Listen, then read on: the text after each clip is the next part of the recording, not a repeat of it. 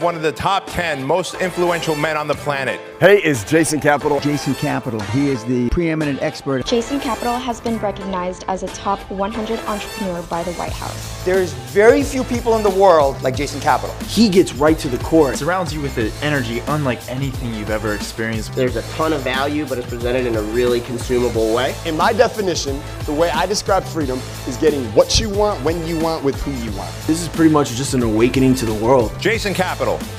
Take a glance, see what they're selling, see the general hook, but then put them away. Do not have those out when you're writing. Because if you're studying other people's stuff, I have this theory that you will at best be 80% as good as the original stuff. Let's start here and we'll see where this goes. You have, for some reason, you have to write a kick-ass VSL in 30 days. Where do you start? So my process is probably different than the process other people should use, because I could sit down and write it without doing a ton of prep, because I've been doing this a long time. Yes. What I suggest to other people is to first immerse themselves in the market they're trying to go after. And this is something that if you're a business owner, you're probably already immersed. You probably already know what's going on in the industry. You probably know what all your competitors are selling. Yeah. You know what your advantage is. But if you're a freelance copywriter, then you might be diving into something new.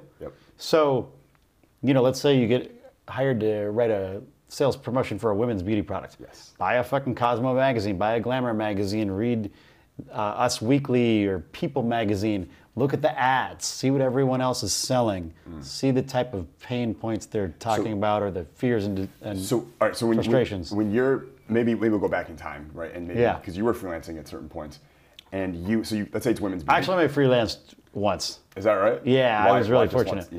So I started working for Eben Pagan, who you know, and I worked for him for 5 years writing dating advice copy. And then the recession hit, I got laid off, and I needed some kind of job to pay the bills, you know, so I did one freelance copy project for Joe Polish. I did not know that. Okay. And then my brothers and I got together with another gentleman and started the company that became Golden Hippo. Okay, awesome. So, all right, so only one-time freelance. And it was, with Joe Polish, that was probably a market you probably understood pretty well already. Actually, it was not.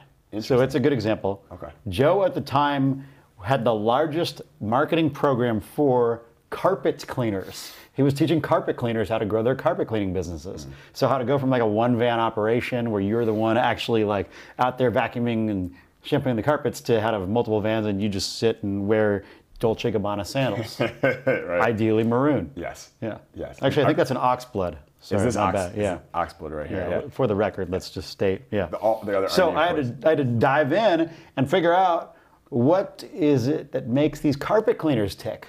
What are their hopes and dreams and fears and frustrations? So the first thing I did was I asked Joe, I was like, what are these guys looking for? What do your competitors look like? What is going to get them really excited? Is it really a multi-van operation? Or do they not want to have that responsibility? Would they rather just have their one van and be able to charge a ton of money for each job so they do less jobs? What is it really? What do they want? And then the next step I suggest people do is if you can talk to those business owners.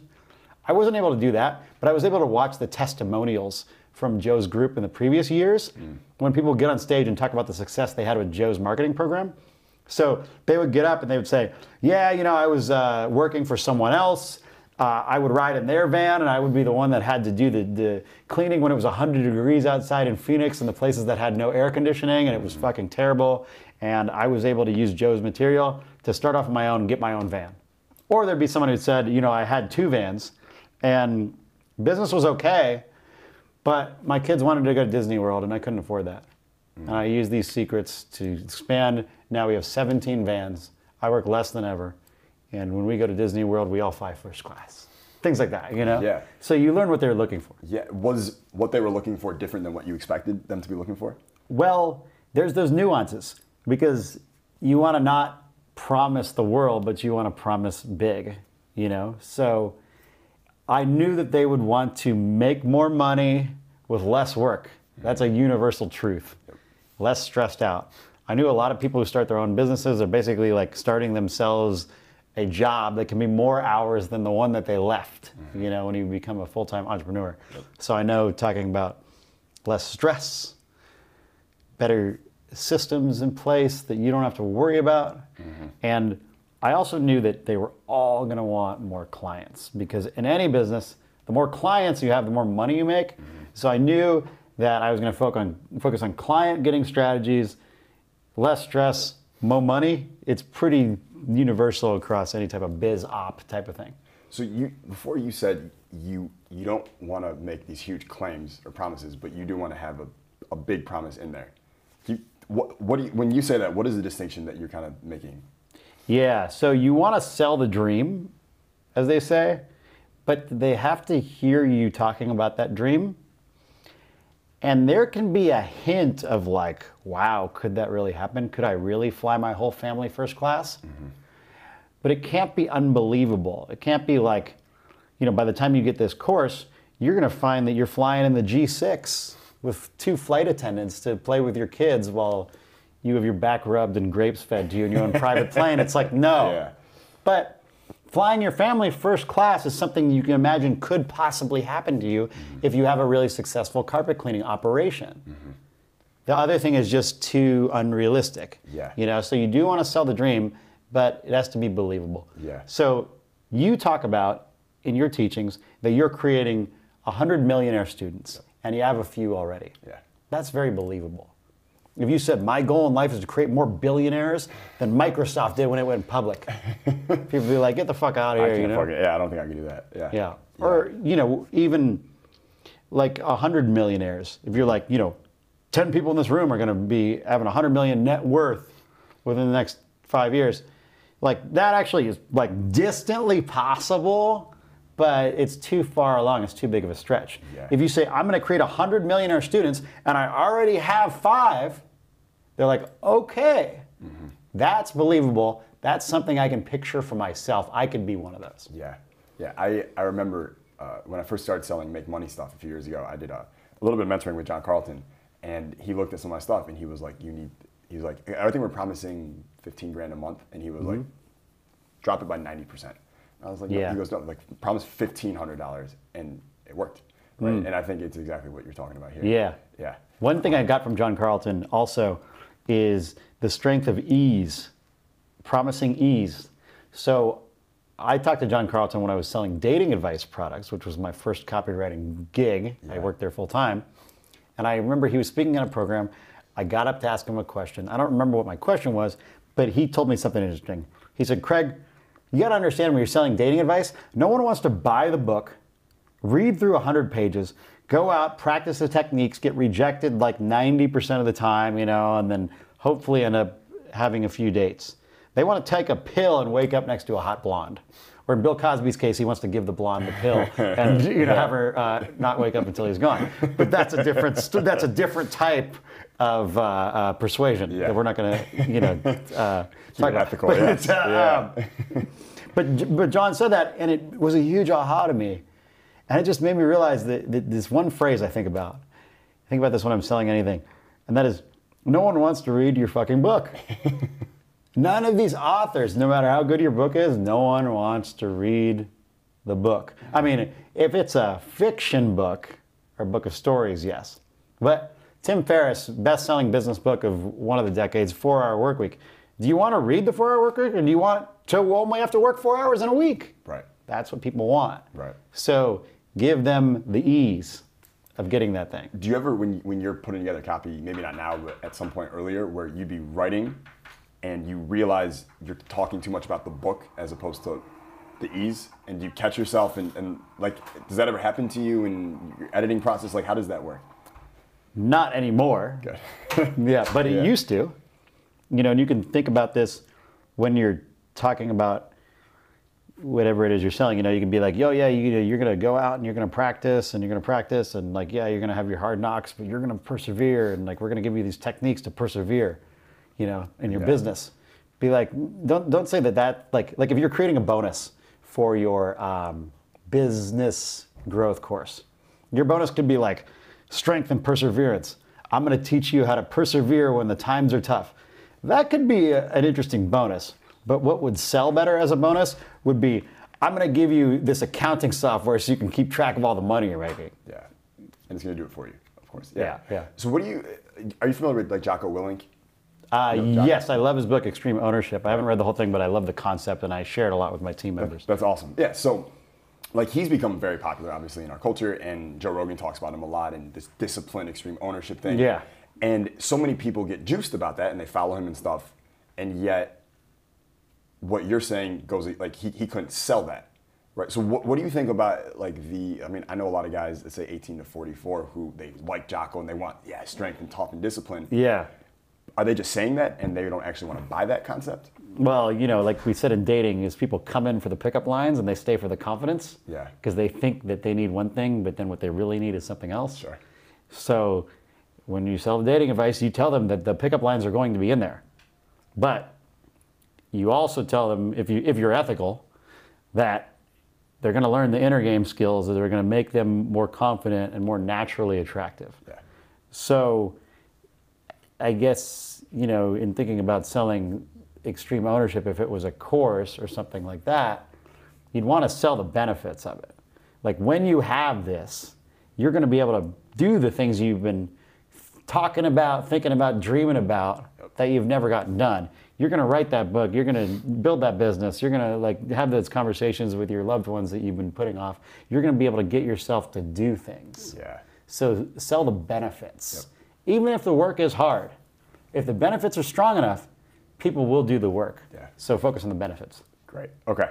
So we're talking about you read the Cosmo magazine, you read all this stuff, so you don't know the market, so now you can understand what are the pain points they're talking about. Do you somehow codify all those pain points and benefits and stuff, or are you just kind of trying to download them at the start? So at first, download them, and the one thing I recommend you do not do is don't look too closely at the competitors' ads. Take a glance, see what they're selling, see the general hook, but then put them away. Do not have those out when you're writing. Because if you're studying other people's stuff, I have this theory that you will at best be 80% as good as the original stuff. So you want to be able to create something original that is above and beyond the other stuff in there, and it's by combining all that knowledge in your head that's going to come out. Yeah, that's a very, very, I hope everyone heard that. All right, so you take in all this stuff. You take it all in. What's next? And then you really want to think about who your prospect is. So my favorite definition of copywriting is from Eugene Schwartz, the great copywriter of the 70s and 80s, and he says you must enter the conversation your prospect is having in their own mind. And so to be able to do that, you need to think about who your prospect is. So an exercise I learned from Eben is to sit down and write an autobiography as your prospect. So who's your prospect for High Status Summit? Like, give me like an avatar, think of someone. Like a name of someone, or just describe them? Either. I mean, he's 24. He drives an Uber on the weekends, and he has a normal job. And he sees all these people making money online. He feels like he's the only one who's not doing it. What is his name? Jim. Jim. Okay, great. Tell me more. Sure. Jim graduated from. He's a bachelor's degree. Wait. Your Jim. Tell me more. Yeah, Jim. Your Jim. No, your Jim.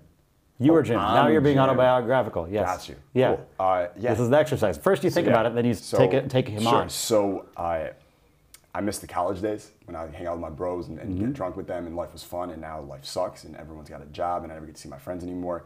And I have this normal job, and it's not at all what I thought it would be. It sucks. There's so much bureaucracy. I hate my coworkers. I fucking jerk off too much, and I watch too much Netflix, and I can't stop. And I drive Uber on the weekends, and I try and pick up chicks in the back subtly, because I don't want to be weird, but that doesn't work either. And my parents are getting on my ass because they're like, what are you going to do? You have this job you don't care about. And I try to go to the gym, but I try to go 5 days. I only go 2 days, and I feel guilty about that all the time. Yeah.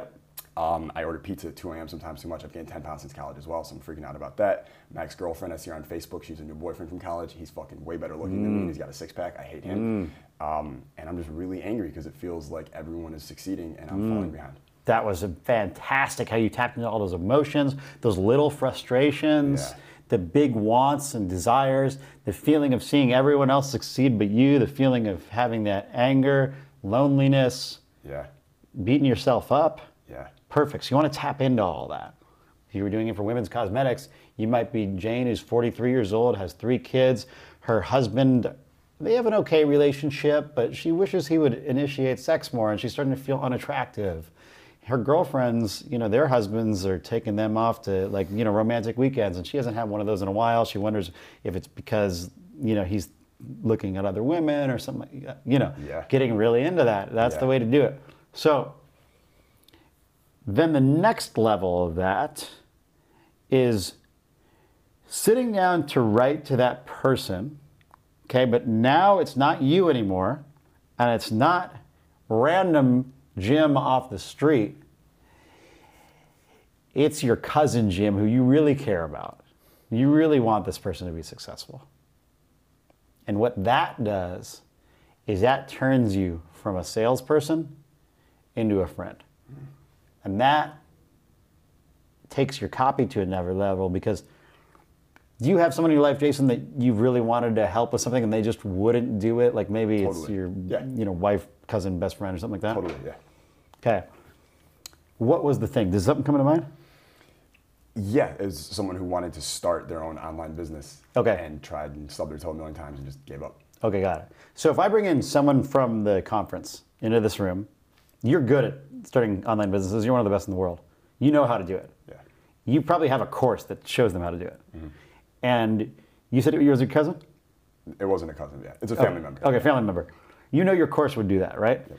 If you got a random person from the street here, and then you got your family member, and you're going to convince one of them to, or both of them to try your course, who are you going to close harder?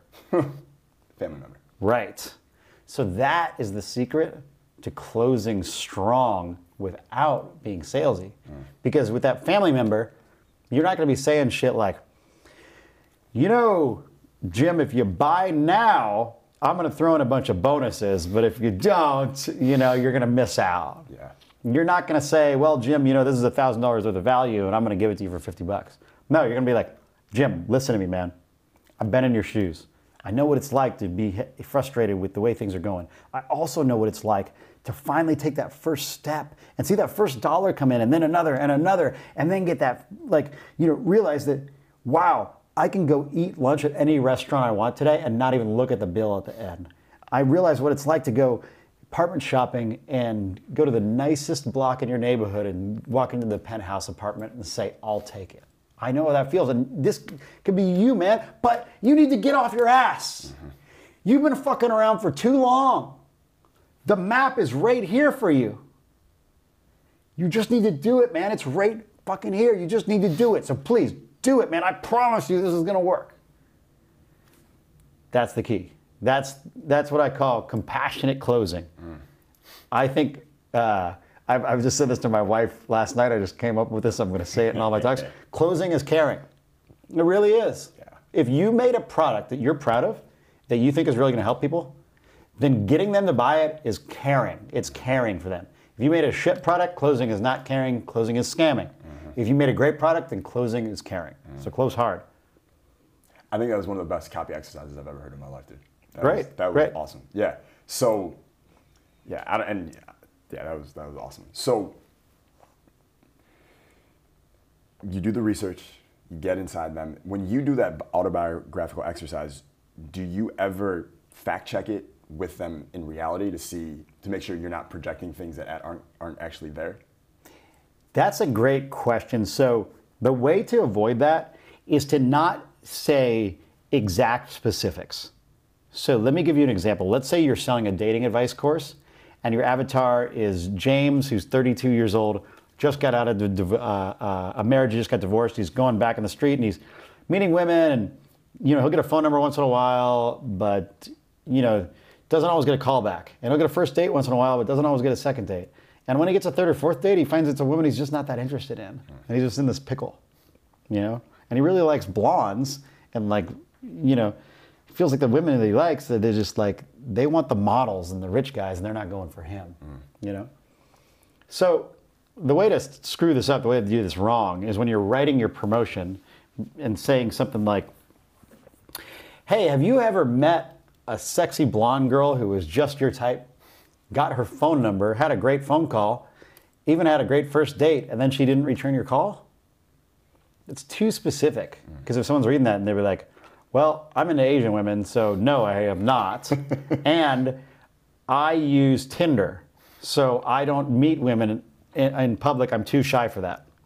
But if you word it like this and be like, have you ever met a woman that was just your type and it felt like there was really a spark there, but then for some reason, you never ended up having things go anywhere with her and you couldn't figure out why. Then they're like, oh, yeah, there was this girl on Tinder. We had like 100 great conversations. We went on a great first date. She disappeared. I don't know why. Or the other guy can be like, yeah, I met this, Maxim model. Everything was going great with her at the bar. We made out. She gave me her phone number. When I called, she didn't write back. When I texted, she didn't write back. I finally showed up at her house and she was like, get the fuck out of here, you creeper. It applies to him too. Yeah. So making universal statements that they can choose their own adventure, write their own story, fill in the blanks for themselves is the key to do it. But you're still writing to that person.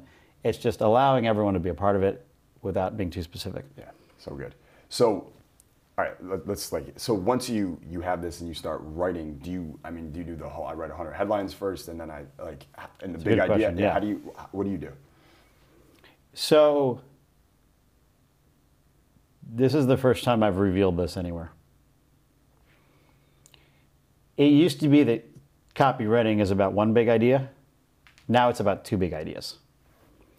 There's the big idea for your product or service and how it's going to help them. And then there's a big idea on why they should watch your ad. First, you need to have the big idea on why they should stop scrolling and watch your ad. Mm-hmm.